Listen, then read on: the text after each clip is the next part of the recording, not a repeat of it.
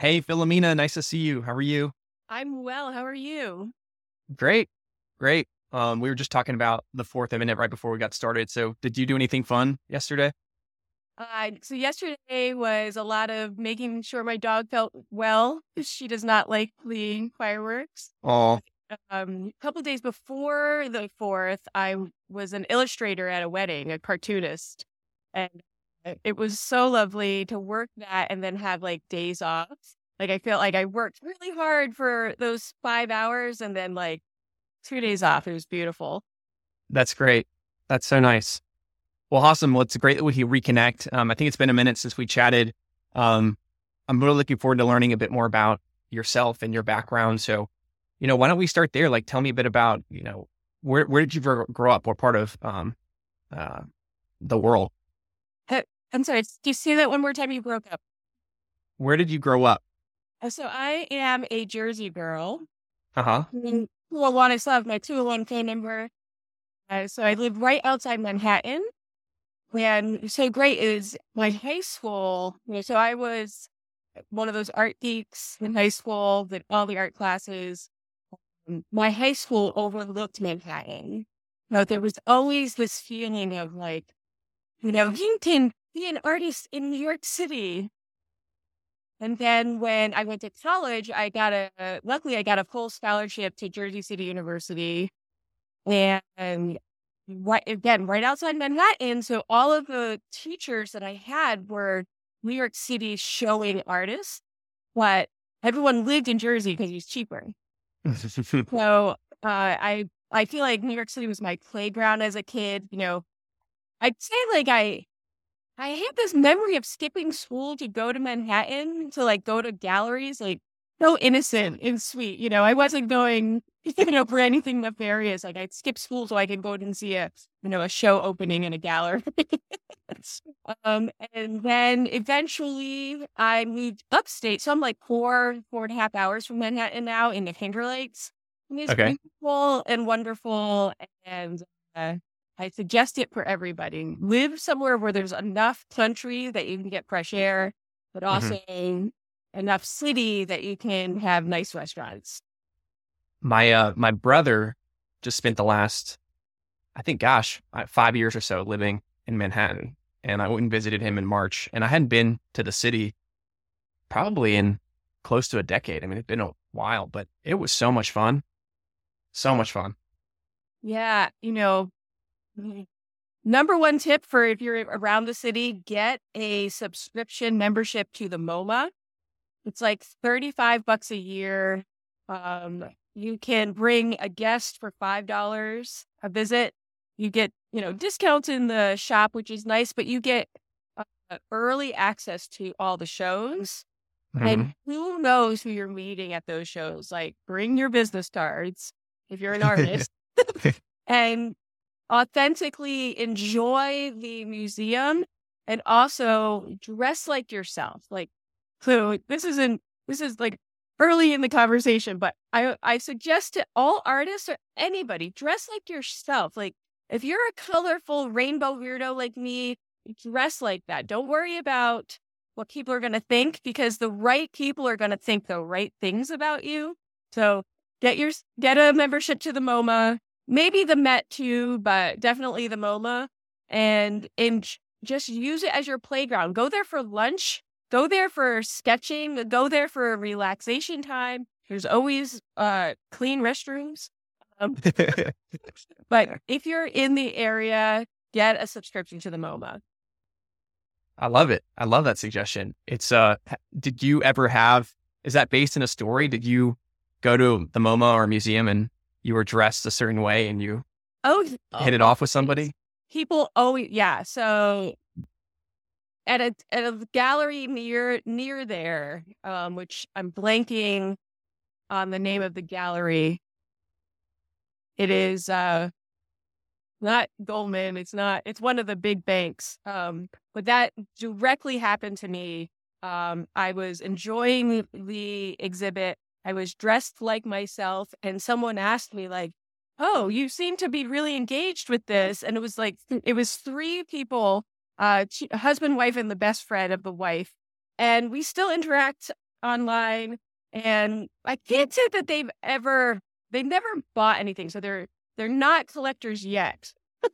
But we interact, and they give me high fives online when they see that I have a show or something. Cool. And I could talk about art forever. I could talk to a tree. So when you put those two things together, I could talk to anyone about art forever. It's a joyous occasion for me to interact with people I don't know in galleries. That's cool. Yeah, it reminds me when I went and visited him in March, I went to the MoMA one day just by myself. And that's another thing. Like if you're going to something, if you go with a big group, you're more inclined to stick with them. But if you go by yourself, you can sometimes feel more comfortable like talking to people because, so they were setting up an exhibit on Georgia O'Keeffe. And there were 3 or 4 people. I think a couple of them were interns. One person was supervising. So nothing really came of it, but I just chatted them up and like talked to them for a few minutes. And it was fun to like hear about their stories and how they're working at the moment in the summer or in the spring. And when that exhibit was going to open up, and unfortunately it wasn't going to be anytime soon, so I couldn't go peek in and see it. But yeah, I think that was the first time I've been to the MoMA. I didn't know that it had Van Gogh and a bunch of things like that. It had a really nice permanent collection. It's truly amazing. So my favorite contemporary artist, well, I say contemporary, he's passed, but I still consider it contemporary, is Mark Rothko. Huge color fields of study. And I literally weep tears of joy when I stand in front of his artwork. He was using color for the love of color. He wasn't necessarily trying to say something about the world necessarily. He wasn't trying to make the perfect peach painting, He was using color for the love of color. And the more that you look at a Rothko, the more you will see. And there's something to me so beautiful and human about that experience of just taking your time, slowing down, and looking at how all the colors are going to interact and they start to vibrate off of one another. And he's a really great person to study if you don't understand abstract art. Like some people just don't like it, don't get it, and that's fine. That's fair. But if you're going to try to like or understand abstract art, Pollock, of course, everyone talks about Pollock, but I think it's Rothko that needs to be studied to get to understand why abstract art is so important. Huh. Okay. Cool. Very cool. So you mentioned you grew up in Jersey, and do you remember when you first got into the arts? I was always making something. So my very first memory of making anything was copying Garfield the cat into the cheapest, what you give a little kid to draw in, right? A notebook, like newsprint.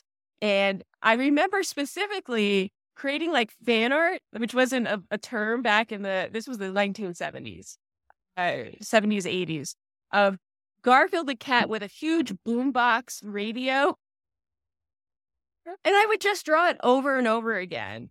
And I would also read Dennis the Menace. I had like 2 Dennis the Menace cartoon comic books, and I would read them over and over again. And I realized that I still do that now. I love cartoons, and I could deep dive into some new cartoons. I watched them over and over again, and that was really educational to look at line and form and story. And I still to this day use a lot of text in my artwork. So doing a lot of that. And then again, I was lucky to go to a high school that really thought the arts were important. As a junior in high school, I was able to write a proposal that I was going to do one art project for a semester, and that was going to count as my art for the semester. And so my background is in fine art photography. I did a proposal that allowed me to go to New York City on my own. And again, this is the 80s, 90s. Kids could do things on their own. I photographed hot dog carts throughout the city. And I learned how to interview the person because part of the project was I had to get a model release. So I had to talk to the person. Um, I was so lucky to have that experience. Tell me more about that. Did you run into any characters? Oh, of course. It's New York City. It's like hot dog vendors, right? So some did not want to be interviewed or photographed, and let that go. And who knows? Like maybe not everyone is legally working in New York City, right? So why would they? But some people really flippin' proud of this is my cart. This is my spot. Look at my shirt. Here, have a hot dog. And so that here's another bit of advice. I'm vegan now, but in the past, then I wasn't. If you're hungry, interview chefs. Interview people who make food and coffee, because they will give it to you. You as an artist, you need some grit. You need to be able to talk to people. You need to be able to express what it is you're doing quickly. So elevator speeches, that wasn't a term then, but I learned to develop an elevator speech like, hi, I'm doing this art project. Can I take your picture? Will you sign the model release? Right? Because they're busy, because they're still working, right? They're still not selling hot dogs. And they're going, huh? Like, what do you want? Huh? Right. And language barriers that English isn't the first language for everybody. I certainly don't have any other languages because I brought up in an American high school. But it was, I still see that project back then as so important. And I was working with film. It wasn't digital. So you had to know your stuff.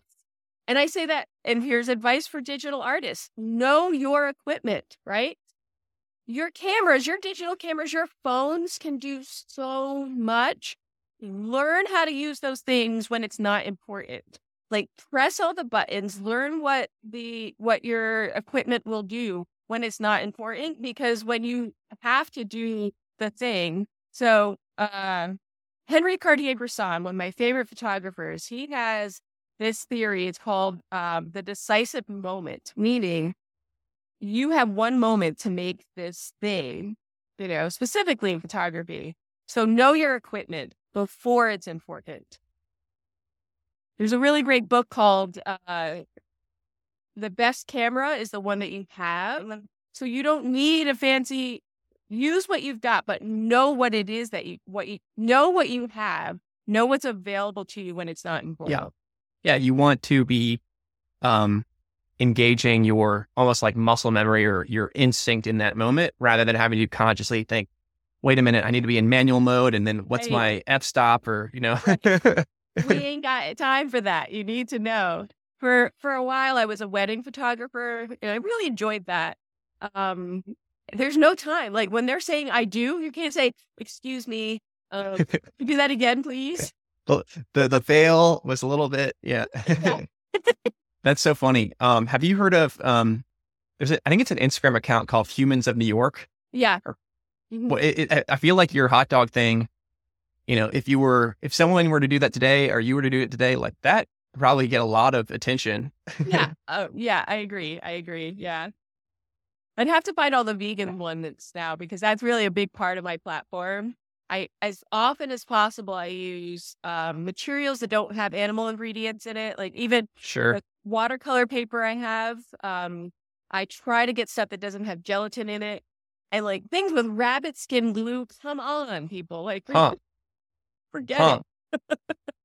Yeah, well, it's interesting. I think, setting aside it being meat and hot dogs, it's just something like that can sound like it's just not a big deal, but people love that sort of, I think, just on the street, learning about people's stories, learning about people that are there and present, but you kind of pass by them all the time. There's another guy I know who does like pizza reviews. I think his name's Dave Portnoy. He does these pizza reviews all over New York. Now I think he does it all over the place, but who would have thought that would be this big thing? It's a very big cultural phenomenon now. Yeah. So maybe are there like vegan pretzel shops or vegan stands around the big cities? So there in larger cities, there are enough businesses that could be a thing. Where I'm sitting in Elmira, New York, Not as much. but the places I frequent all have at least one vegan item. And so I would be able to do something. I was just asked by one of the places up here to do a coloring page for farmers markets.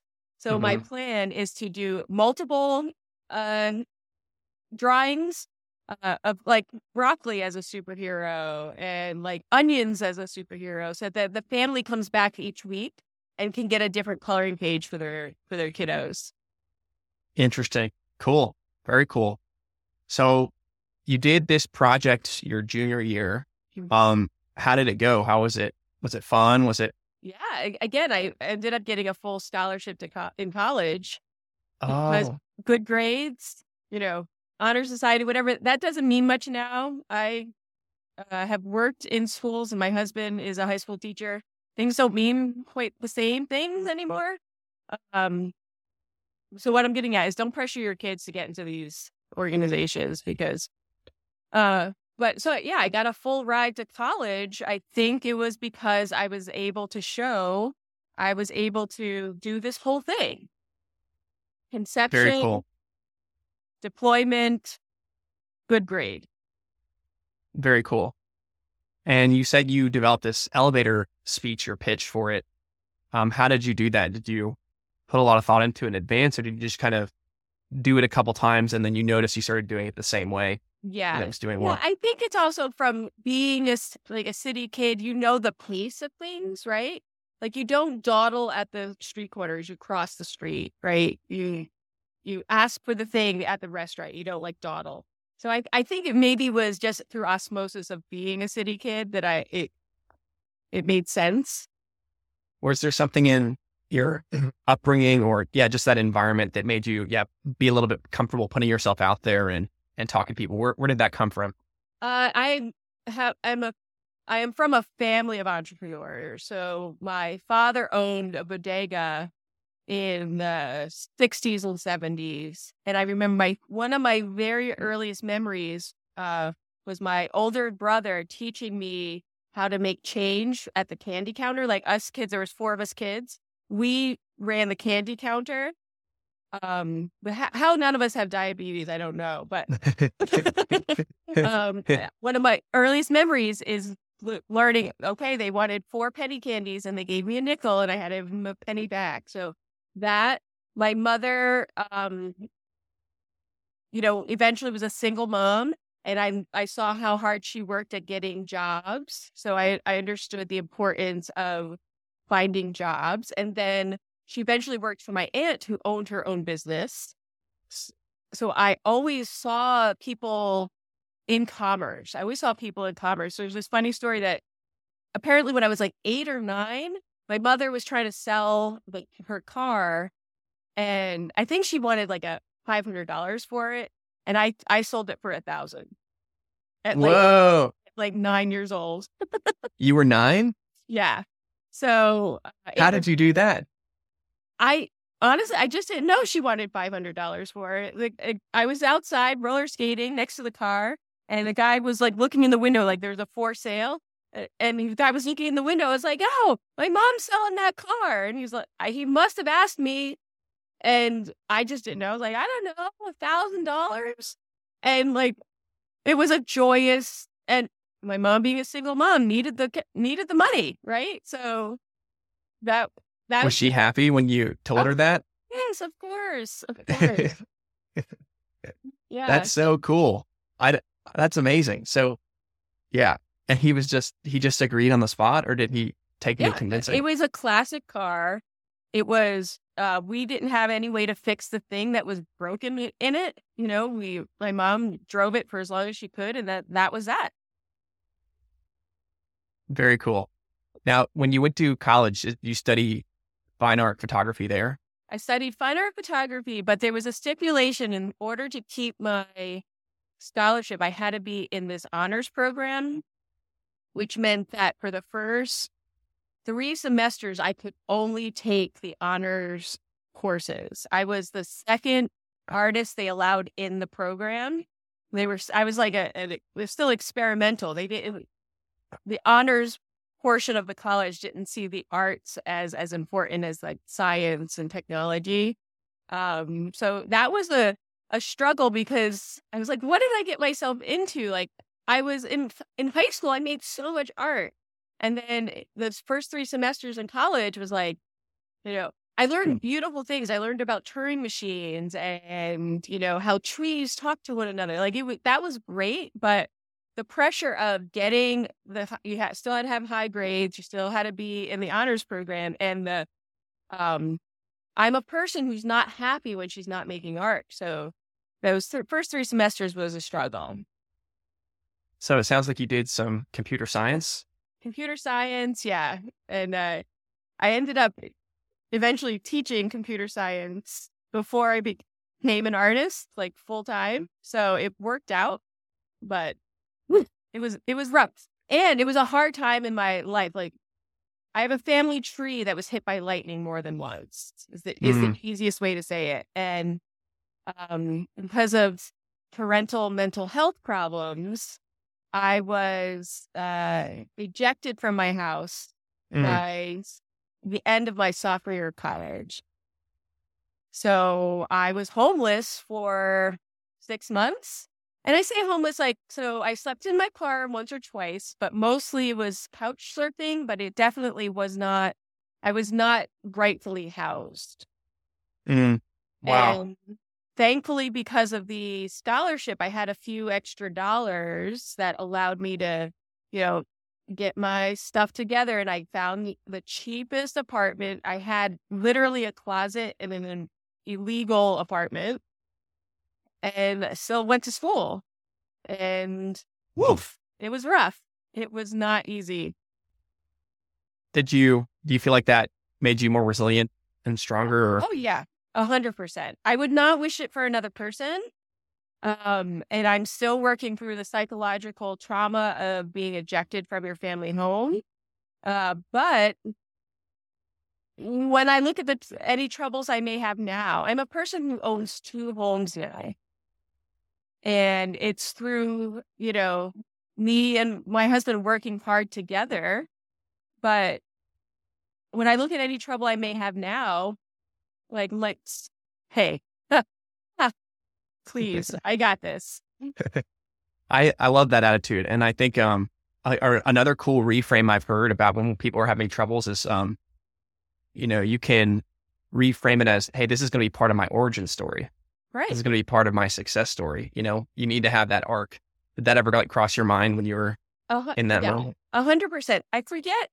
So my husband and I, we love the Jason Bourne movies, and I can't remember which one this is from, but there's a line in one of the movies that says, you talk about this stuff like you read it in a book versus I've lived these experiences and I can tell you directly how working hard and finding grace and finding a higher power has gotten me through. I can tell you directly, I didn't read it in a book. I lived it. Wow. That's amazing. So you got through that period of sophomore year, and then was junior and senior year a bit more smooth from there? Oh, no. It wasn't, because I was still working on all the fallout of all of that, of being displaced from my family. I eventually, the beginning of the end of my junior year, I couldn't do it anymore. I was working 2.5 jobs. I was exhausted. What kind of jobs were you doing? I was a bartender, which is funny because I don't drink. So I had no place being a bartender. I was like, what's in that? But cute young girl looking for work. They hired me. I was a nanny, and I worked in a store that sold teddy bears and balloons. So that was one of my artistic outlets. I would create these balloon bouquets that would match my outfits. But junior year, yeah, I dropped out of school. I just couldn't do it anymore. The because I had used so much of the scholarship money for housing, I didn't have money for my next semester. So it was just too much. So somehow along the line, I went to a workshop for word processing, how to be a word processor. I got through that program. Was that just kind of learning how to type?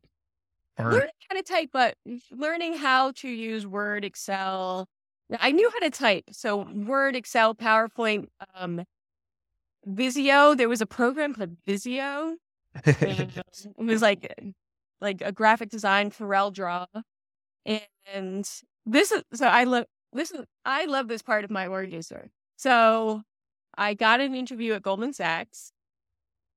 I changed my hair. Like, I did change the way I looked for that interview. So I dyed my hair back to a human color. Like, this is my natural color. Like, this pink, this is my natural color. I dyed my hair. I got a cheap suit that was like, awful. Ugh. I went for the interview, and then I got accepted to their training program. So you did 5 days of training with them, and you had a test at the end. Okay.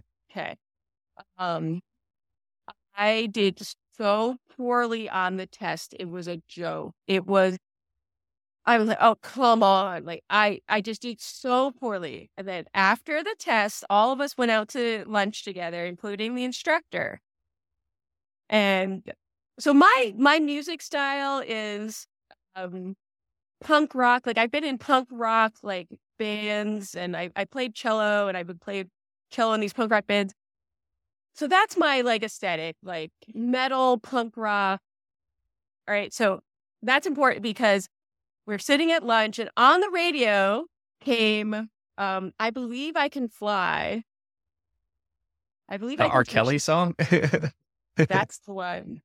And I don't know where I must have picked it up. Like, I must have heard it in, like, the grocery store. You know, there's no reason I should know that song because of my music aesthetic.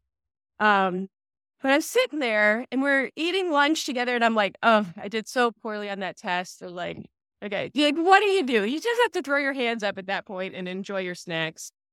I was sitting across from the instructor, and that song came out. I was like, you know what? I think this song is about me. I really honestly believe this. I believe I can do anything I want to do. And I think that thought came from because I'd been so low and had so many horrible things happen that I was still there. It was like, I think it might be special. Ego. I cringe at that ego. And the instructor looked me in the eye. She pointed at me. She said, Filomena, do you really believe that? And I was like, yeah, I believe it. She passed me. That is grace. That is grace right there. Because there is no reason she should have passed me. And how I know that she shouldn't have passed me is because fast forward a year and a half later, I had her job. I had her position. I was at a point where I wrote the test. I taught the class. I administered the test. Like, it was all because of that arch. That's crazy. I love that. But I mean, yeah, let's unpack that a bit more. You in the moment, there is the technical skills of the test, and maybe you didn't do as well on that as you needed to, but there was something about your personality, your demeanor, your confidence, and your sort of like passion to do it that she picked up on. And clearly that was more important than how you performed in that 30-minute test or hour test or whatever it was. That is absolutely correct. And back to that point I made about, like, young people worrying too much about being in a society or being on varsity or show up well and do your best job. Whatever happens after that is out of your control.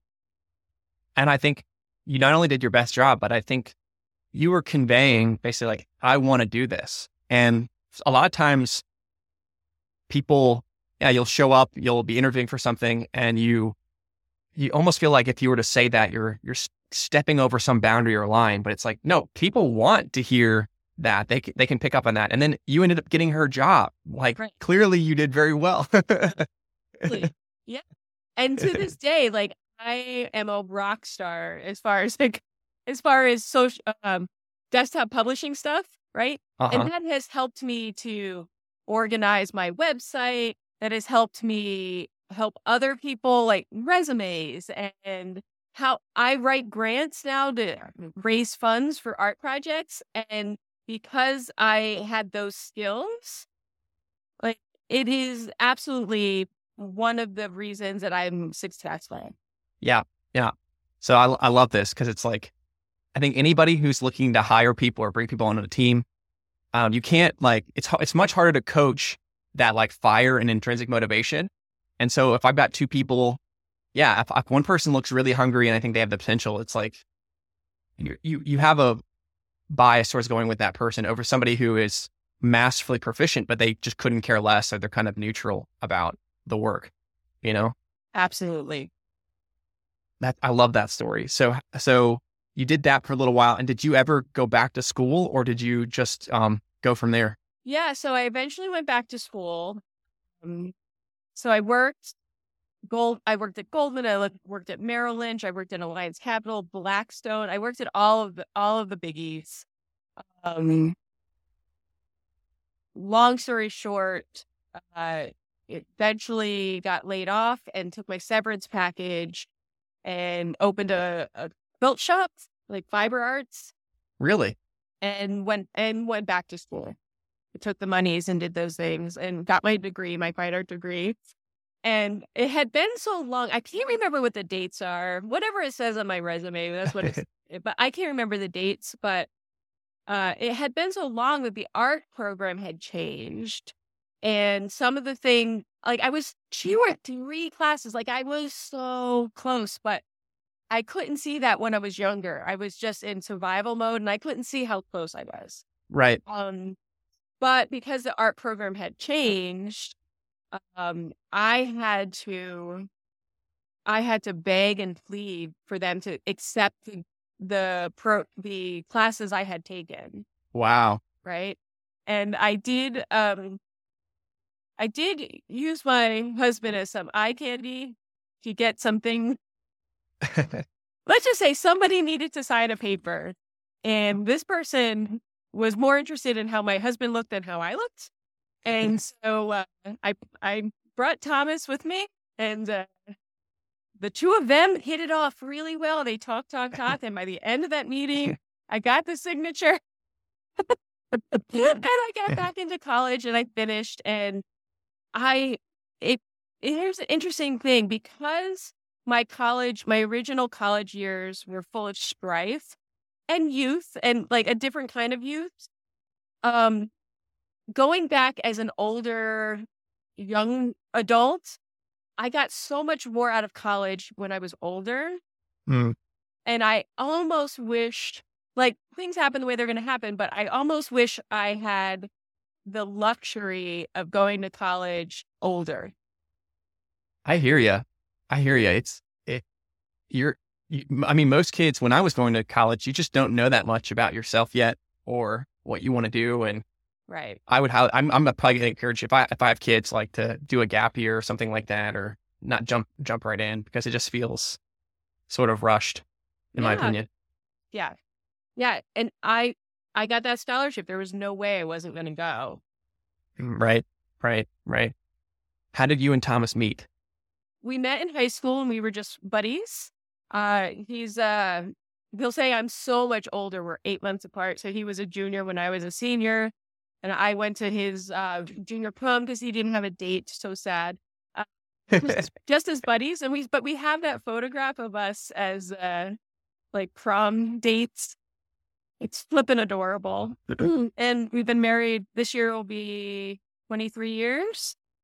Wow. And he's my best friend. He's a musician. We just got back from Hellfest in France. It was 240,000 people over 5 days. He was a musician there. And so were you all dating when you were in college, going through all that, or just friends? The end part, not the beginning. So we were still friendly. We were still friendly. And he went to the same college for a short time. He studied bass, guitar, classic music. But we were just buddies. And then, and then years and years later, we met up to say, hey, how's it going? And he smooched me and I was like, done. This is my guy. Nice. That's great. So, very cool. So you were married with him by the time you went to school and finished up. When I finished, yeah. Cool. So, tell me about the quilt shop. What was that like? So the beginning was really lovely. It was a playground. I often say it was like Cheers. If anyone's ever seen that old. What's their tagline? Something about you have a place here or something like that. Or... Right. What is that? George Wendt. And everyone knows your name or something like that. Yeah, where everyone knows your name. It felt like that, but it was fabric and yarn. People would come in. I had one woman come in. She had just signed her divorce papers and she came to the quilt shop so we could all rally around her. We had Friday nights. We would have, there's a term called stitch and bitch, but that's not my jam. It was like stitch and like hang out. I don't like the idea of people like just whining and that's not my jam. And I also at the same time was running a small rabbit rescue out of the quilt shop. So animals are a really important part of my life. And rabbits are the third most abandoned animals in the U.S. So I was working. People who have pet rabbits, so they don't want them anymore. Right. So there were literally bunnies running around the shop and coming to like see what we were doing. They would hop onto the couch while you were knitting. It was an oasis. And then it sounds however it sounds, but the industry changed. So I would only buy supplies from people who would only sell to small mom and pops, like myself. And then one of the biggest distributors started selling to Walmart, and we got a Walmart in our community. And scientifically, I can't say that was the downfall, but I didn't get the sales I used to get. So we moved to a much smaller space and it just petered out and it left me in a lot of debt. And I made a lot of mistakes as a business person. I just kept believing like, no, if I just add this other service, it's going to turn around. If I just move to a different location, it's going to turn around. If I just do this, it's going to turn around. And I kept sinking money in when I shouldn't have. I should have cut bait earlier, but my personality, my person was so connected to the business that I couldn't untangle that. And it was awful. At the end, it was really awful for me. When I talk to old customers, like I still interact with customers from that time and they still talk so beautifully about the experiences they had and the things that they learned. But for the end for me was, it really broke me. There was like a year where I was on the couch. I was feeling sorry for myself. It was not good at the end. And I learned so much from that. And I still like take those lessons. Like now when I'm putting out dollars on my business, I'm thinking back like, okay, check yourself. Is this a good way to spend money for your business? Are you willing to never see a return on that? Because if you're not willing to never see a return on that investment, don't do it. So educational, yes. Heartbreaking for me, absolutely. Yeah, it's I think it's not just artists alone, but anyone who's creative or if you're doing something new, you often are doing it because you have an enjoyment or an attachment to that thing. You probably were into, quilting and yarn and whatever it was. Was it, you said yarn and fiber, right? Right. Yeah. So anything you could make with fiber. Yeah. And so it makes sense for us to get our identity and personality wrapped up in it. And so was it conscious, or it was probably subconscious? You're just thinking, if I give up on this, like I'm giving up on myself, or I'm giving up on a part of me, or, I'm not sure if I thought of it that way. I think it was, if I don't turn this around, it's going to destroy my family. Say more. So the amount of debt that I found myself in was so overwhelming that, like, I was, like, not sure if I was going to have enough money for food. And so I had to make a decision. Do I find real work? Do I go back to corporate America? Right. And eventually I did. Eventually, that's what I did. I dried my tears. There were a lot of tears. I dried my tears. I worked on my resume, and I went back to corporate America. And I literally could be seen crying in my cubicle because I was like, I had it all. I had it all. I had this beautiful space. I had customers. I had bunnies. I had it all. But I didn't have it all because I didn't have the money to keep growing. Yes, to make it sustainable. Yeah. Right. So how long did that period last? Was it years or just less than a year? Or the downtimes, or the overall, the whole quilt business? How many years was it? And then how long was the downtime? So the whole arc was about 7 years. The whole arc. Wow. Yeah. So I mean, if you make it past the first year in business, then you usually feel like, yeah, I can do this. Like, this is working. So I could see why that would make it even harder to decide to change. Wow. Yeah. So what, when you were spending that time, like mourning, basically, that mourning period, how did you get yourself out of that funk? Mental health counseling, yoga. I wish I could say I had a lot of elegance during that period, but I was not a person I'd like.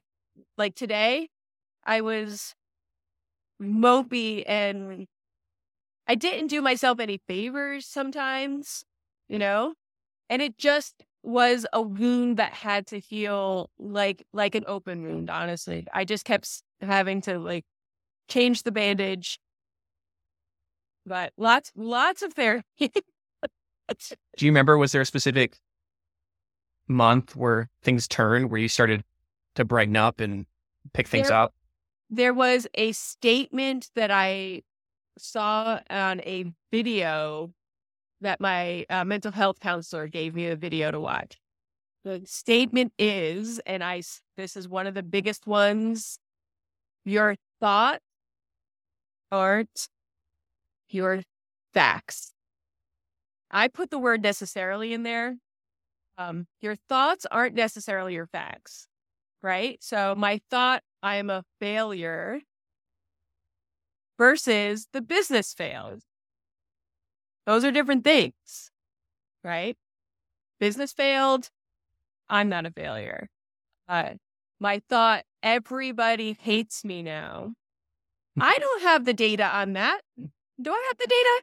Did I go out and do a test, and did I poll every person I know to see if they hate me? I didn't. And it sounds like you had conversations with them and they were happy, but right. Your mind tells that to you. Right. Right. 100%. So it was that, it was learning that lesson. Your thoughts aren't necessarily facts, that cracked the door for me to get healthy. I love that. Yeah. And it's like, even having that realization, you can intellectually get that idea, but then it takes probably some time still after understanding that to internalize it and feel it, because it's I think everybody goes through that. I go through that. It's just, if you've gone through it a couple times, you start to realize, oh, like, I'm feeling down right now, but that doesn't have to be my reality. It's just the way my brain chemistry is operating. And if you can kind of get that distance from it, it helps you. Yeah. That's so powerful. So years and years later, I was asked to help somebody just getting out of prison. Long story short, before she got out of prison, I decided I said yes to helping mentor her, but I wanted to get some credentials in, we'll just call it coaching, personal development coaching. So I went through an online program with this guy in Scotland, and I learned more in that program than all the years of therapy and all of the things. So what I'm about to say, I mean, no disrespect to anyone who believes in an absolutely religious higher power. Okay, I mean, no disrespect to anyone. I really live my life with the belief now to always remember we are forest creatures. We are still animals, and we react to the world as an animal may, thinking when we're harmed that we're in this bear trap that we're never going to open, right? Where we've evolved as human beings is that we can change that thought. Like, you're not in a bear trap. And even if you are physically in a bear trap, you actually stepped in a bear trap, you have the facility to open the trap, to dial someone to help open the trap, to cut your leg off if you had to. If you really had to, there are movies about people who've cut their limbs, right? We're not in a bear trap. So between our thoughts aren't necessarily facts, we're not caught in a bear trap. If we keep remembering those things, we're going to be able to get to a healthy mind state faster. Doesn't mean it's easy. Doesn't mean it happens like that. But the more you employ it, the faster it happens. And I want that for everybody. I want everyone to remember you're not in a bear trap. And if you are, you have the facilities to maybe not in the exact moment, but maybe, get out of that state. It's a great idea. And it's, the other thing that comes to mind for me is I feel like as you progress through life and you have these adversities, it gives you perspective and it helps you be able to endure more. Like, I feel like you wouldn't want to go back and have to revisit any of these phases of life, but do you feel like your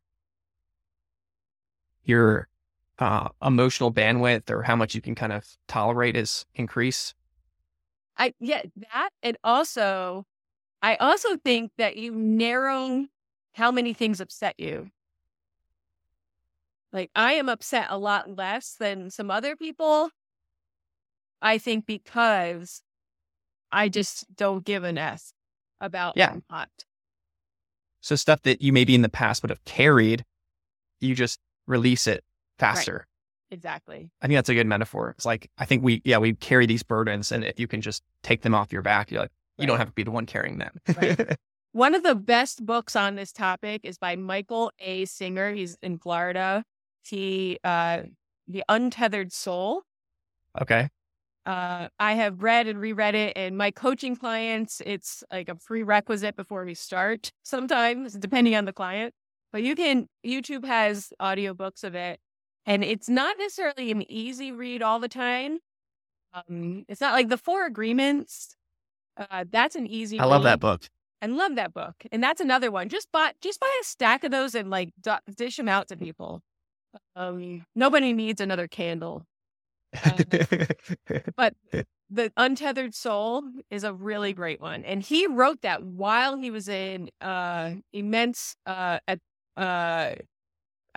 painful time in his life. So read that.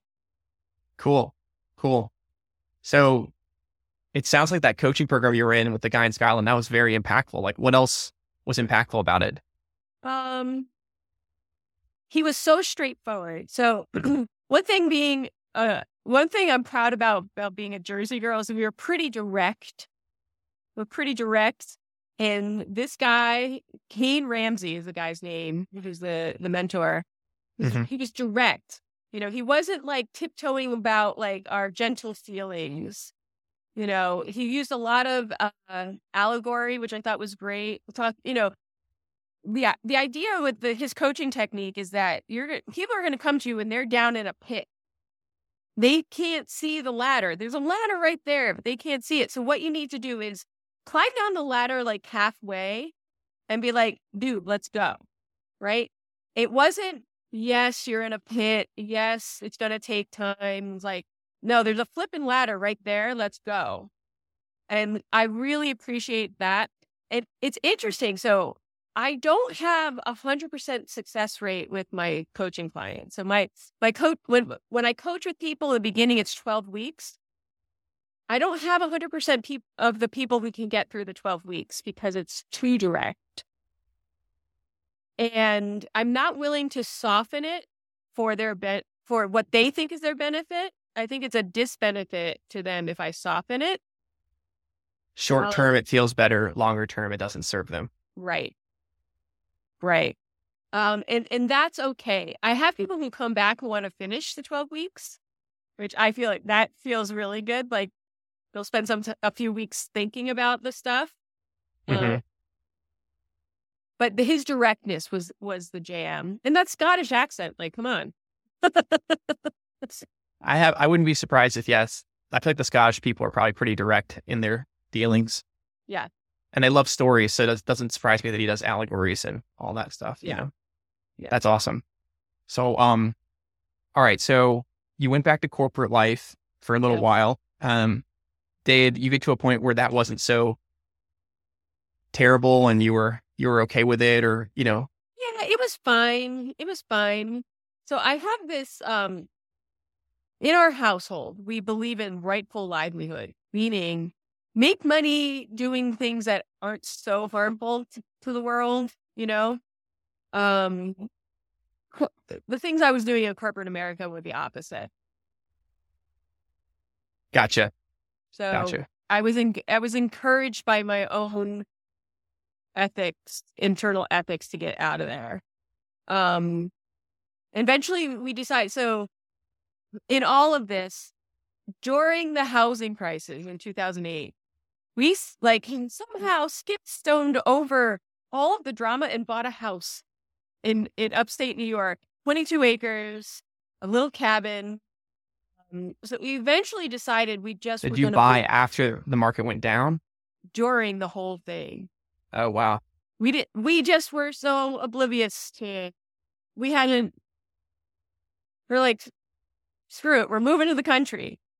And we just worked it out. So my husband stayed up at the cabin.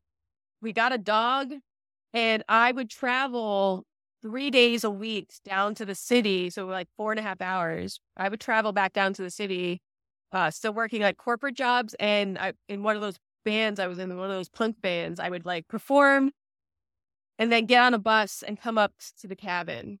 And we just decided we were going to figure out how to be upstate full time. Just one little step at a time. Eventually, somebody hired me for a photography project up here, which led to me working at, it was a library project. Mm-hmm. And eventually the library hired me because I could do this corporate stuff. Mm-hmm. So I took my corporate skills, moved it to library, which was rightful livelihood because I believe in the library system. Eventually, my husband found a job back in the city, but he would travel for like a week. He'd be in the city for a week, and then he'd come back to the country. We did that for a number of years, and then eventually I was renting an art space up here, and was just about to rent an office space for coaching. We recognized that the 2 rentals were more than a mortgage.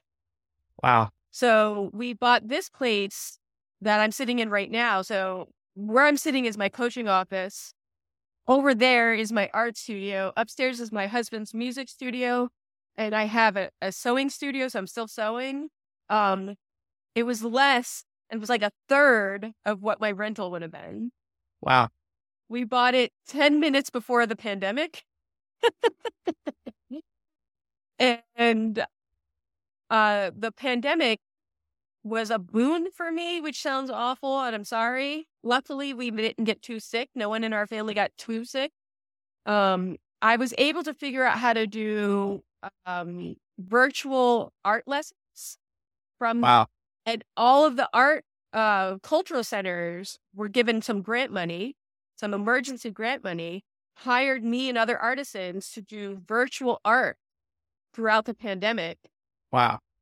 Um, Wait, so before we get more into that, like tell me, let's go back a little bit. So why did you guys want to move to the country? It was my husband's happy place. So he has some family up here and he would spend his summers here as a young person. It's like the fresh air funds almost. It's just easier to live up here, but you need to know how to work. You need to know how to get a job. It's so beautiful. Like we have traveled a lot and we've been lucky to travel. Like we've been to Europe multiple times and,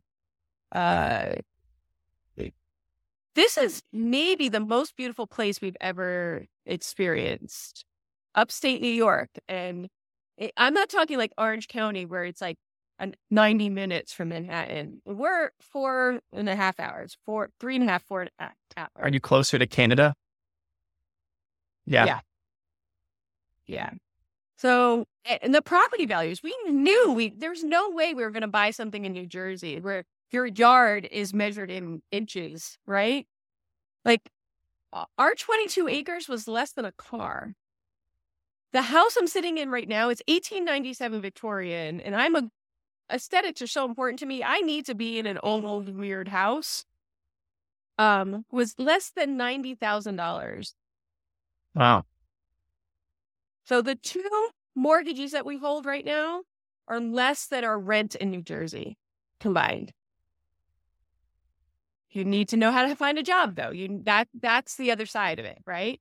Yeah, everything's cheaper, but there may not be as many jobs going around in that local economy. Right. So you have to know, and we're still working that out for my husband. Like he isn't in his dream position yet. We're still working that out, but we're gonna work it out. Good. That's awesome. So when did you guys move to the country? Was it in the last 5 years, 10 years ago? 2011, we were full-time in the country. Okay, cool. So yeah, just a little over a decade ago. Cool. When did you start doing murals? During the pandemic. It was, again, grant monies came up, emergency artisan grant monies. It was called the Creation Economy, I think. The grant program, I could be wrong about that, but it was a way to make art where people could observe it and still social distance. Yep. And before my first mural, like the biggest thing I painted was like a 7-foot by 5-foot painting. And I just figured it out. And I also learned that I don't like ladders. I get like cartoon jiggle legs on ladders, but so that was fun to learn. What why do you feel like you were comfortable just saying yes to that even though you hadn't done it before? You know, what gave you that confidence? We joke and say that there's something in my DNA that's missing. Like I forget to get nervous. Like before an interview, before like going on stage with the bands, like other people are biting their nails and drinking, you know, I'm like, I don't know. It's like something that's missing in my DNA, which I'm glad for. You know, I have other quirks that I would like to let go of, but it is so valuable. Like I can just tell you from your energy is you just have this sort of like yes attitude, it seems right. like. And you don't talk yourself out of things. You just go for it. Yeah. And then figure it out. And then you say, oh, well, I learned something about myself. I learned that I don't like ladders. I learned this, but you don't let the fear of what if I don't like ladders, exactly. Get in the way of trying. Yeah. And I laugh about it, but I think it's like self-preservation isn't part of yeah. I don't know. And honestly, I'm not much of a risk taker. Like I don't gamble. I drink very little. I don't do drugs. Like I'm not a risk taker in other ways. Like I literally have a hard time walking downstairs quickly. Like I'm like, okay. But then there's this other part of me, like, thank goodness. Is it just that the creative side of you or like the performance side? There's some part of you where you're just comfortable putting yourself out there. Yeah, I think, and my father was a musician. My brother is one of the best guitar players literally in the world. I think it's part of the DNA. And Yeah. I've studied improv. Here's another Filomena's tip of the day. Everyone go take an improv class. It is remarkable. I'm remarking right now, and life-changing. I don't think I've taken an improv class, but I read a book. It's called Improv. And it was recommended to me by like a kind of a business blogger, business writer. And I read it when I was first learning about sales, because I think we get so attached to how we present ourselves in the world. And in improv, you learn that you can put on like different masks and like wear different personas and become different people and like pretend like you're high status and important, even if you don't feel like it when you're just walking around day to day. And so, anybody who's looking to like, step out in a big way and like inhabit a different sort of energy or persona when you converse with strangers, like learning about improv is a really good way to see how you can do that, even if you don't feel like that in your heart of hearts.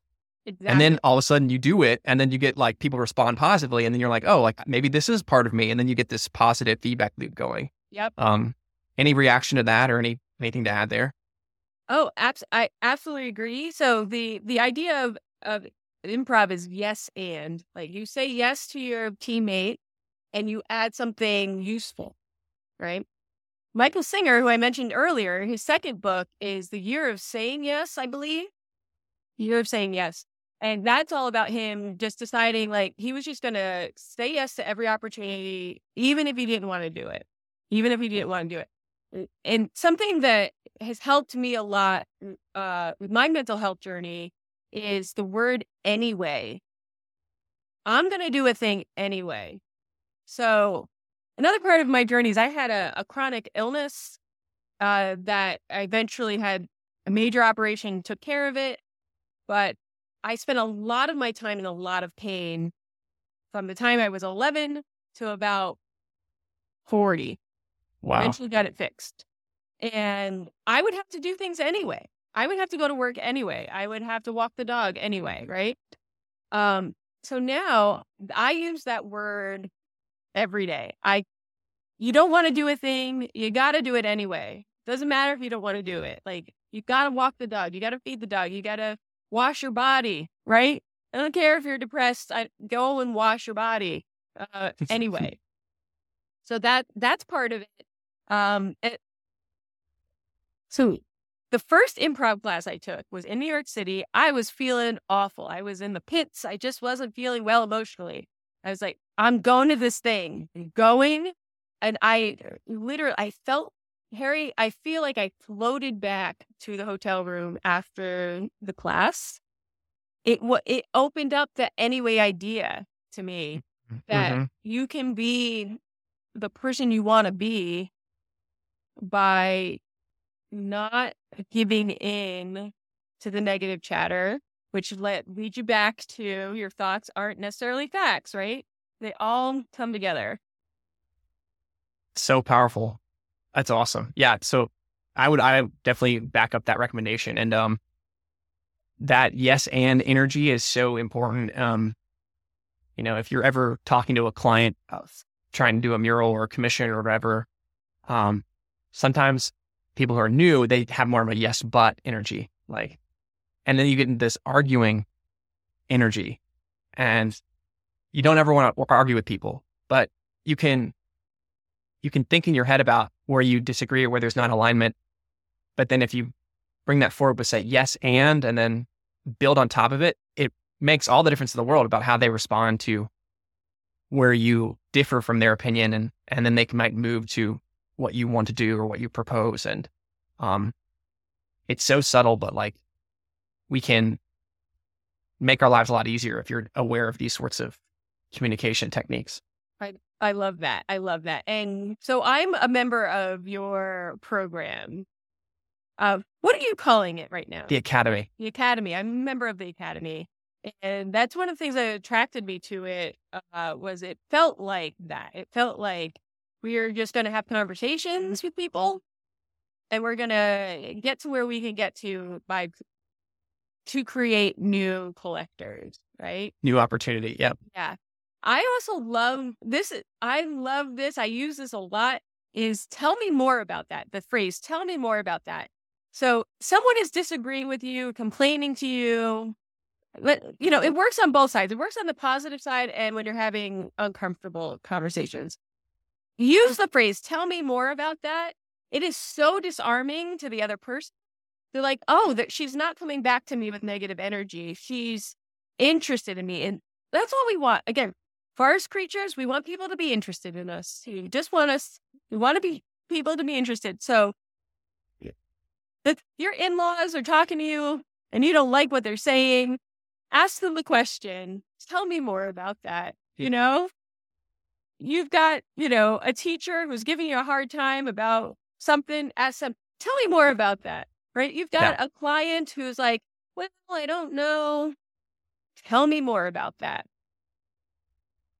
It's so funny, but there's probably like less than, I don't know, 5 things like that if you just add to your tool belt, it just makes all your relationships so much more smooth.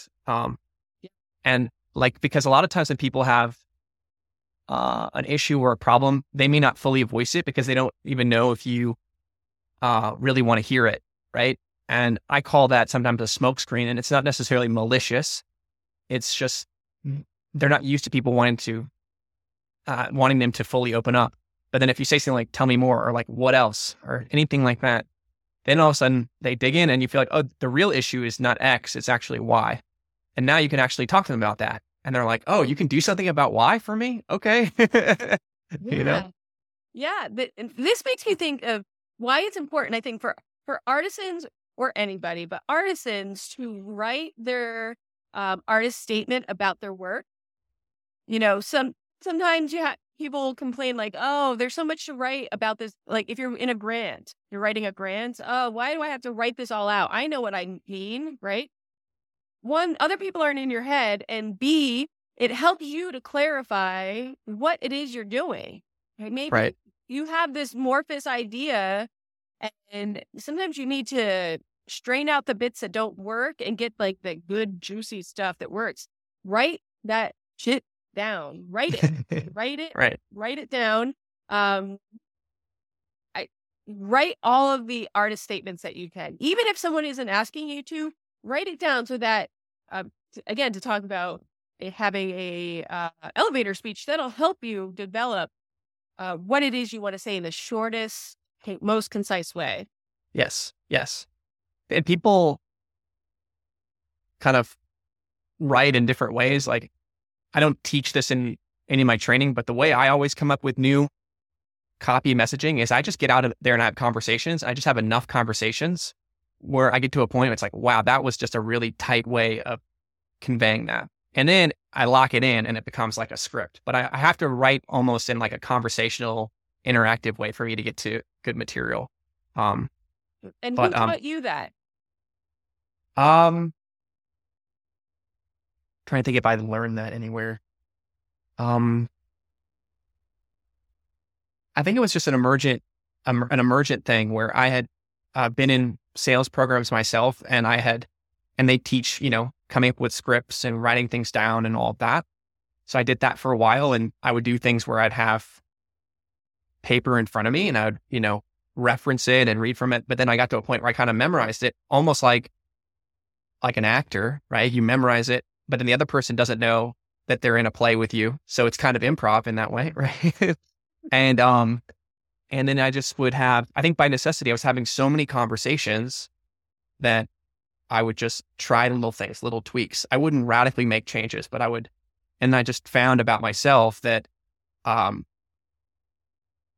the act of sitting down with paper and trying to write stuff out, I would slow down. I'd worry that internal dialogue would get in the way. And if I just talk to people, I would be more creative and I would iterate faster through different ideas. Does that make sense? Yeah, absolutely. Absolutely. Yeah. It's a practice thing. It's being able to ask for what you want, even if it's not a direct question, but opening doors, in your conversations with people.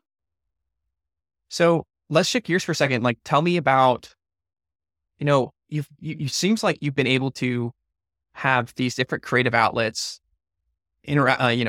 make them commercial, make a living from them at different points. Have you ever felt overwhelmed or like spread thin by doing so many different things? Or is it just you've been able to navigate that because of your personality and your skill set? It's both things. And on any given day, it may be on one side of the slide or the other. Up on my office wall here, I have got Post-its of all the projects that are in the works or imminent. And sometimes I'm like, holy moly, whoo, I need an adult. And sometimes I hire someone to be an assistant, even for a couple of hours, and that's great. And at this teeter-totter's point in my career where luckily, I shout it, the gratitude, I am in demand, which is fantastic. In demand for what? Murals, custom design work. I also teach hula hooping, so I'm doing movement classes. Yeah. And I'm edging my prices up as I can. I'm also in a community where the median income. So I cast a wider net all the time, and there are other communities. So I'm at this teeter-totter point where I'm in demand and making money, but I'm not making quite enough money to have consistent assistance, right? Like I envy couples that can work. Like my husband and I, we work together well, but he's not not my creative business partner. And I envy people who like the husband and wife are both like, I ain't got that. So I need to hire people to help me. Right. And I'm just at that point. Like I'm hoping like next week, 6 months, a year, I'm going to be at the other place where I consistently have assistance. Some help. When you have so many irons in the fire, in your head, is there one that's like the primary one typically, or are you just able to juggle it all kind of equally? So I visualize it like, there's a saying about only paying attention to what's in front of your flashlight. They keep or 6 inches in front of your face, right? Right. So I'm a person, so I use a lot of planners. So my Google Calendar, I live by that. I just do what the robot tells me I need to do. Thank goodness for that Google Calendar. And then every week I write out what it's going to be for the week to help that part of my brain. But I look at what the most important deadline is. Mm-hmm. And then I have like this, I almost see it like a foggy understanding of the things that are coming up.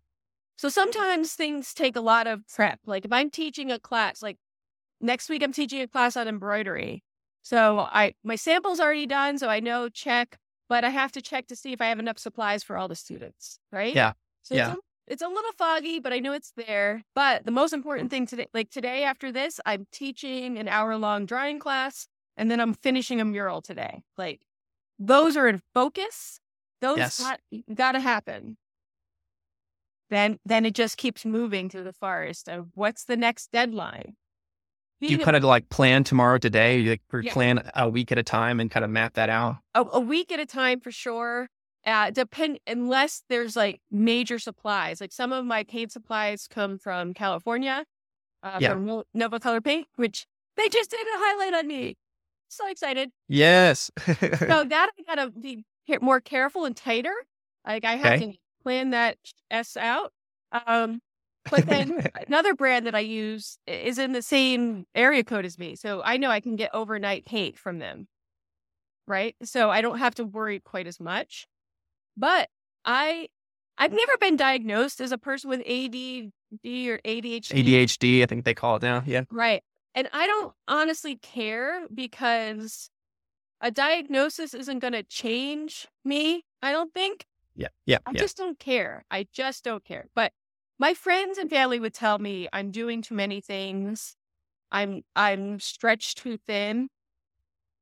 But I am so much happier when I'm making things and like I'm around color. Okay. So I'm happier doing that. And, I'm pretty well rested. I go to the gym multiple times a week. I, eat really well. I've Yeah. got great relationship. So I guess I'm doing it okay. It's so interesting because you probably keep believe it, but so many artists that I speak to, a lot of them that don't necessarily, they may or may not join the academy or be in the academy, but I talk to these people and they're like, I'm doing a children's novel, I'm making a cookbook, I'm a painter, I'm a sculptor, it's very rare to see somebody like you who's actually making income from multiple things like that and actually like turning it into a sustainable life. So kudos to you.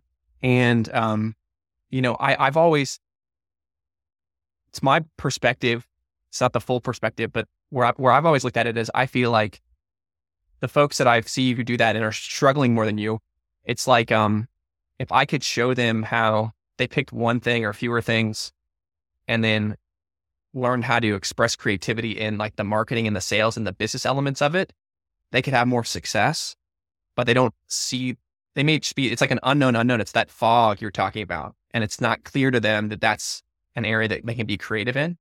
So what are your thoughts on all that? Like, does that resonate with you? Yeah. So, I don't play video game like Call of Duty. I'm never going to play Call of Duty, but I will play Instagram Reels. Like I see social media and all things as the game that I'm playing. The entrepreneur thing is my game. And it is, I feel like my beautiful brother, he's down in New Orleans, best musician again. He's literally one of the best guitar players in the world. He hates social media. He feels like it's asking people like, oh, right? Oh, if we all have to hit our heads on our own rocks, but treat social media like a game. And sometimes you win it, sometimes you save the prince, and sometimes you don't. Right? Right. You don't have control over all of that. So treat it like a game. Remember that you're only renting social media. That is your rental property, and it can be taken away from you at any minute. So you need to own your website. Own your website and rent social media. And make a thing, take a picture, share it, repeat. Make a thing, take a picture, share it. And I used to feel embarrassed. I have over 4,000 Instagram posts. I used to feel embarrassed about that. And now I'm like, no, like I am proud of these things. I'm not, I'm not showing you I'm not showing you my breakfast. I'm showing you this project that I was so graciously invited to do. Right. Just keep sharing that good stuff. Let people see that you're a human being. Like, sometimes like a project doesn't work out and I'll make a funny post about it. And that's fine. Yes. But treat it like a game. Treat it like a game. There is time to do these things. People say, there's no time for social media. There is time for 30 seconds of pressing buttons. You can press buttons for 30 seconds. Yes. And like, I think if people can look at it as a game or even look at it as another art medium that they need to master, any sort of helpful reframe like that, where you can say, oh, like, yeah, this isn't a have to do. This is a I get to do, you know?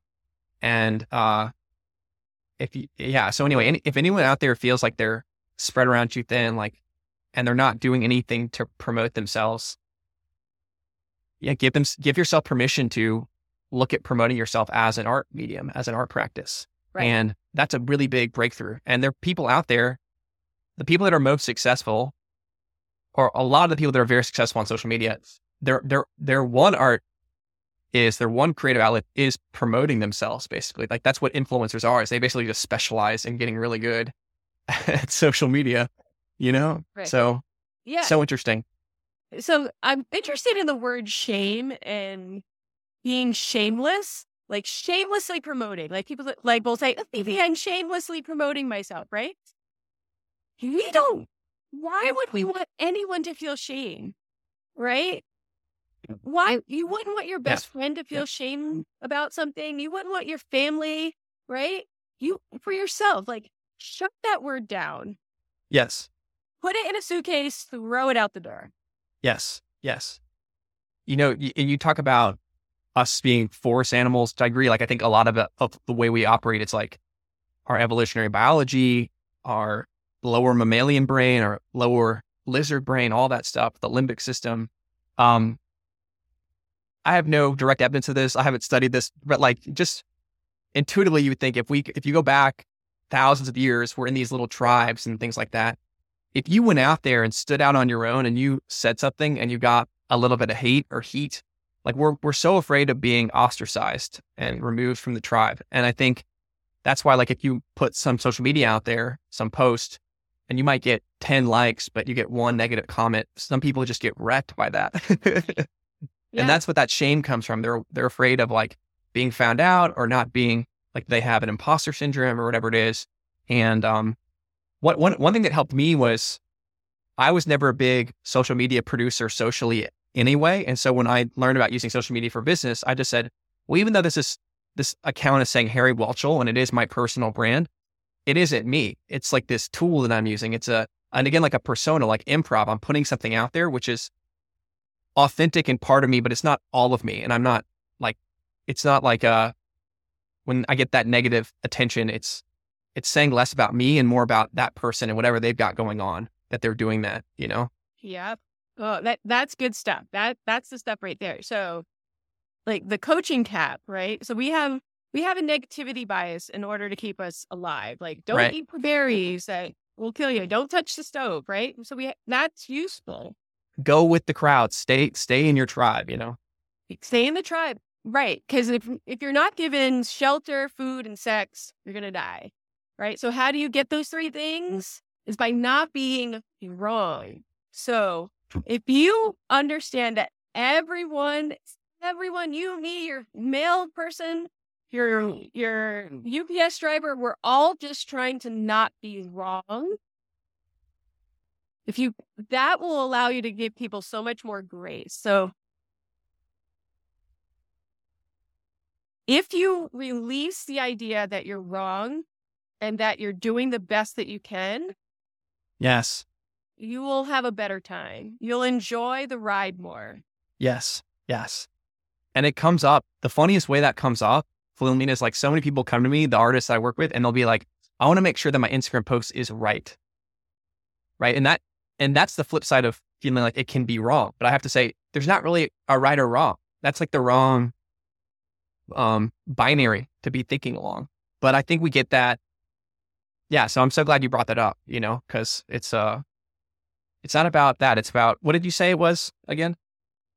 So it's not about people are afraid of being wrong, but instead of that, what should they do? They should just release that. Just release it. Yeah. Just release it. I have this, mental vision of like putting things I don't need in a suitcase and putting it on the curb. Okay. Put it out there because we don't even know unless we wake up to how our brains work. We don't know that we're doing it. You'll wear clothing that you think will get you more love or get you no attention, no negative attention. You'll paint your rooms pale gray. Like, stop it, everyone. If you don't, unless you like gray, great. But if you like yellow, paint your room yellow. You can't. Again, your in-laws come over and think you're wrong for painting it yellow. No, they aren't giving you housing. They aren't giving you food, and they're hopefully not giving you sex, right? So release being wrong. So there's this allegory about fish and swimming along. Do you know this one about the fish? Is it the David Foster Wallace, like, this is water thing? Yeah. Okay. Yeah. You want to say it? So the shortest version that I know, fish are swimming along saying, hey, this is a nice day to be a fish. And then another fish comes by in the other direction and says, hey, fellow fish, how's the water? And the first two fish are like, what the heck is water? Yeah. we are all in water all the time, and we forget that we're in water all the time. So we have to remind ourselves you're just in some sort of water, right? Check that the water is clean for you, or if it's good water for somebody else. I love it. So with the different things you've got going on, you're in demand. Like what's lighting you up the most right now? What are you most fired up about the different projects you have? I've been creating puppets. So I teach a lot of kids classes in cultural centers, and I started making these paper puppets in a class. So my advice to everyone who's got kids. I feel like you every time I ask you a question, you introduce a new like thing that you're doing. That is correct. So kids, as well as like making art, like giving them like 2-dimensional art to create, give them 3-dimensional things to engineer. Then you really light up the kids in a lot of different ways.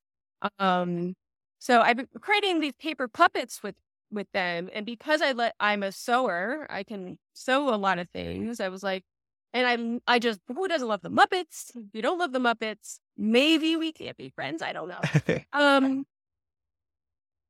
Another thing that I do is for our local college, I am the costume coordinator for the theater department.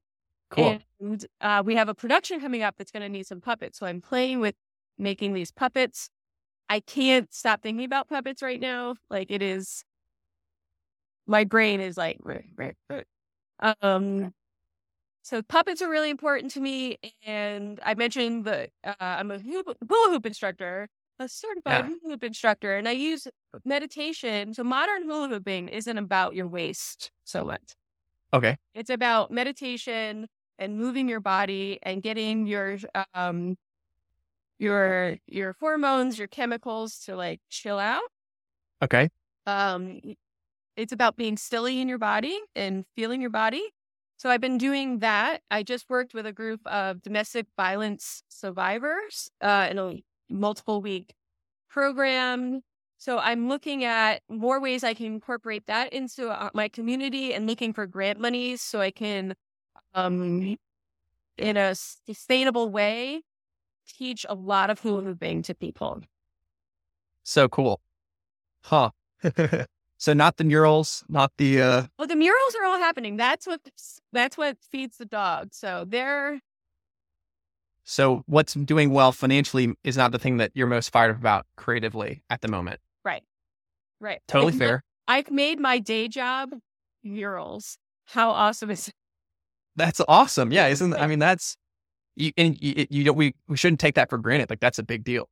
That is a big deal. I have, again, just putting one foot in front of the other, using my intuition and not being so hard on myself when my intuition is wrong. Sometimes my intuition is wrong, i.e. that felt business, that I messed up there, but now I'm, again, putting my feet in front of one another. What feels good, what feels like the right thing, what feels like the thing that has the potential.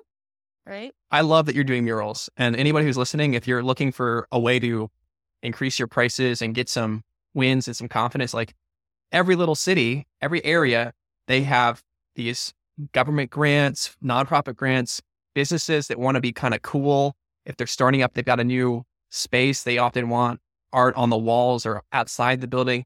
It's just a great way to get like your first 4-figure, even up to like 5-figure type deals as an artist. 100%. Right? And I am happy to help anyone like make contact. There are some things that I've learned. I'm actually working on compiling a book to help new muralists. Like, don't make the mistakes I've made. Yeah. And a great bit of advice, wherever you are, there is a arts council somewhere. Yeah. Right? Join the Arts Council. Be a member of the Arts Council. Get your face out there. Get people to know you. Be personable. Yeah. And then you'll be top of mind. Yeah. That know, like, and trust is so important, right? They know you. They like you well enough to want to have a couple of sentences transpire. And they trust you because they've seen that you've done the thing. And how did they see that you did the thing? Because you posted it on your social media. Yeah. Right? Yeah. Yep. And I mean, I think, yeah, showing that you can do the work, you're 100% right, is a way to build trust. But I think as you progress and maybe you do more, you'll come to a point where people maybe haven't seen any of your work, but you are communicating so well and you're so quietly confident that they build up enough trust that you do actually know what you're doing and they haven't seen anything. And that's like a big insight too. You're like, oh, you know. Yeah, I am very blessed. Like I go to the supermarket and people say these really nice things to me and I don't know who they are, Uh-huh. but they say, I saw that mural. I took a picture in front of this mural. Like it's for me, that's the goal of the murals, is to bring light and happiness and color to our community. Okay. Murals are sandcastles, so don't get too connected to a mural. Once you step off of that ladder and you're done, it doesn't belong to you anymore. It is the Right. community's. So if it gets tagged, it gets tagged. If it gets taken down, if it falls off, literally falls off the wall, It's okay. right. It is not yours anymore. You're there to create a beautiful place for the community. That mural isn't yours. Let me ask you this. Have you ever done any sort of parties or events to unveil murals or launch murals? Yeah, absolutely. We do ribbon cuttings, invite the media, invite your news people because Yes. they need it. I just finished one at a cafe, a Harry Potter themed cafe, and they're having their first year anniversary. So we're going to do a ribbon cutting, even though, Yes. right, it's been there the whole time. I'm working on a silo. So tomorrow, Friday and Saturday, I'm up on a huge lift on a silo in a very, very rural spot. Nothing happens in this area. So it is big news to everyone. And I could talk a long time. Anyone needs advice, find me. I'm happy to talk to you about Sure. supplies and Love it. yeah. I don't think I've told you about this. You may not have heard, but I read a book recently called The 2-Hour Cocktail Party. Have you heard about this? No, tell me. Um, I had just not hosted people in a while, and I wanted to get into doing that, and just totally for fun. And so I found this book. How did I find it? I think I saw it online somewhere. Had bought a copy, but hadn't read it in 6 months. So then I finally broke down and read it. Loved it, and the author just does a really good job of having a method that's simple, easy to follow, and gives you good tips on how to organize it. So anyway, the last 4 months, I've done a party every month, once a month, and it's so much fun. And the author, I actually got on the phone with him a couple times. I've talked to him about it. He's just really passionate about helping people build community and gatherings. And he had a former business where he was doing these unconventional art tours in New York. He started a company called Museum Hacks. So we got talking about art and the art stuff. And he was like, oh my gosh, your artists should put on parties as a way to get new business. And I was like, yes, like totally agree. Maybe I suggested that to him and he was like, yes, you should definitely do that. So your murals, it just made me think of that. You might want to pick up that book, or if you've got already a process, but I love what you just said about it doesn't have to be right when you make the mural. It can be a year. It could be, you can come up with whatever reason you want, just any excuse to bring community together, bring the media together, get attention on what you're doing, and then get videos, get photos, all that social proof, and then put that on Instagram, 100%. 100%. And I bet you could probably get your next mural at every one of those ribbon cuttings. Yeah, absolutely. So one of the biggest tragedies in our society right now is loneliness, right? Give people a reason to leave their houses and do something fun, low cost, no cost. People are right? desperate for community, for leadership. They just need somebody to step out and make that first move toward them to like invite them to something. Exactly. So invite as many people as you can, because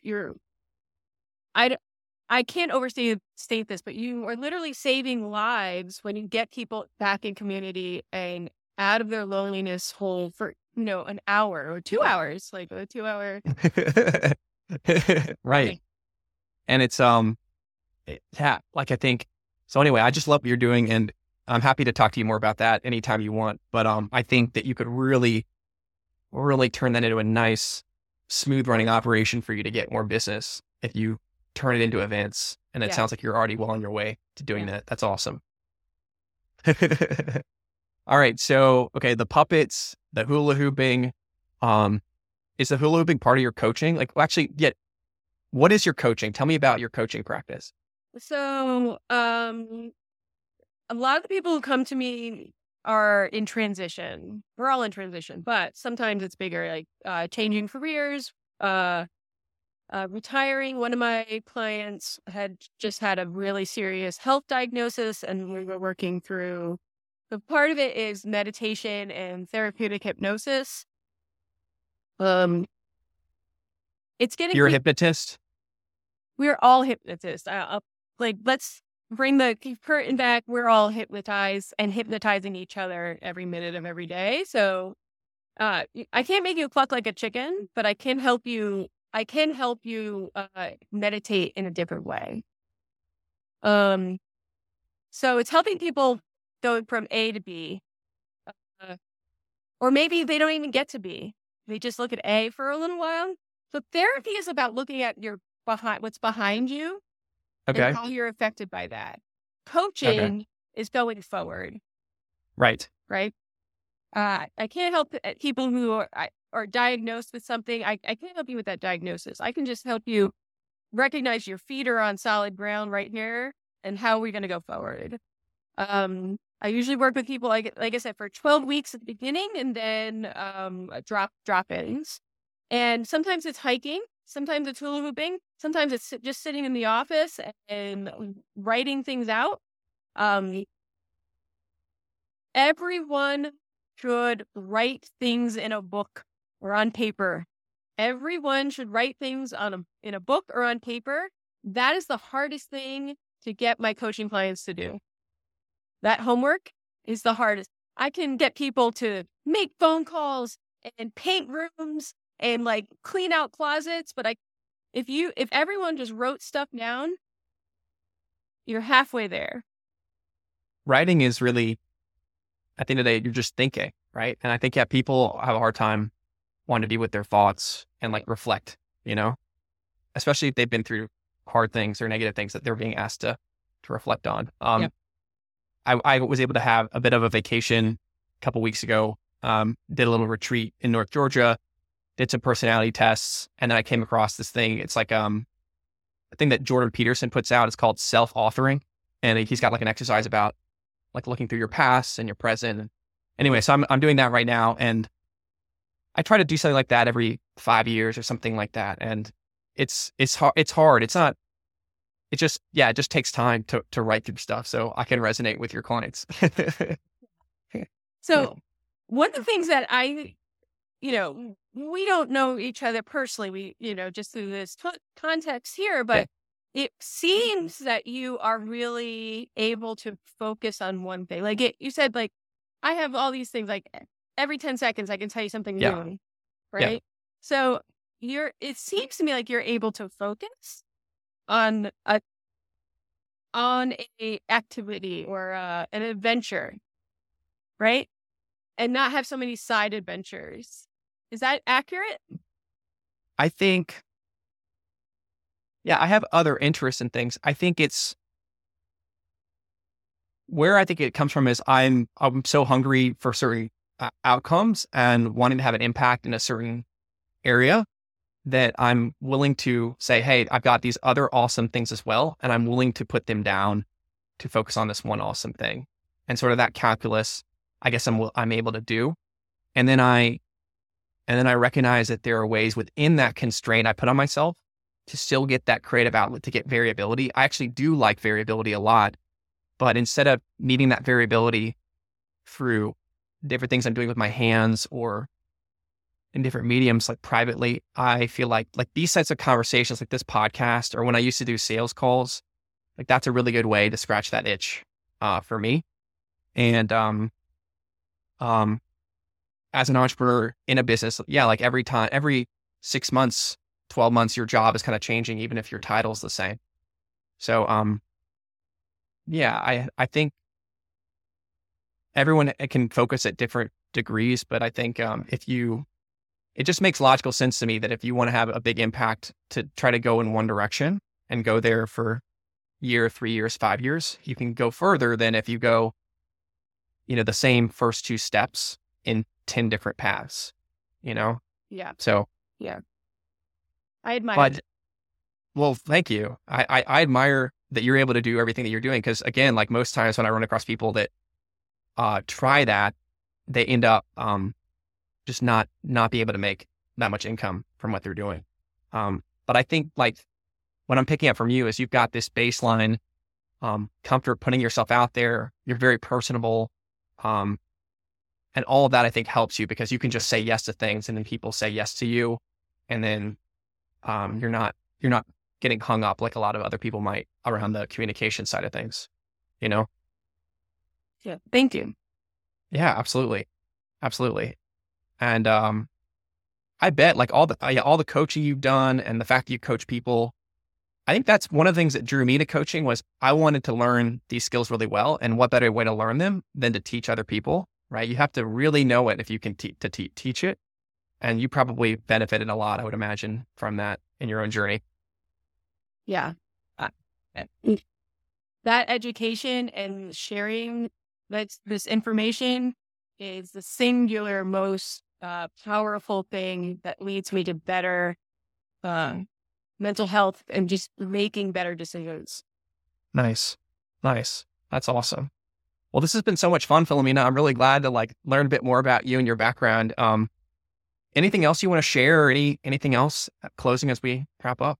Again, I'm always happy to help people. I'm easy to find. Yeah, if people want to find more about you online, where can they find you? So I'm at Filomena Jack Studio, and that's Filomena with an F like flower. I'm all over the internet. I have a YouTube channel that I would love to get more people subscribed to. That's Filomena Jack Studio on YouTube. And just be good to yourself. Like, put down that stinking thinking. Know that people need your beautiful, bright thing that you're doing. Envision your name on a Post-it note on somebody's desk. They're like, oh, I'm just about to call Joe Smith. And share what you've got. Literally, if each one teach one scenario. Yes. The world will be better. If you want the world to be better, make it better.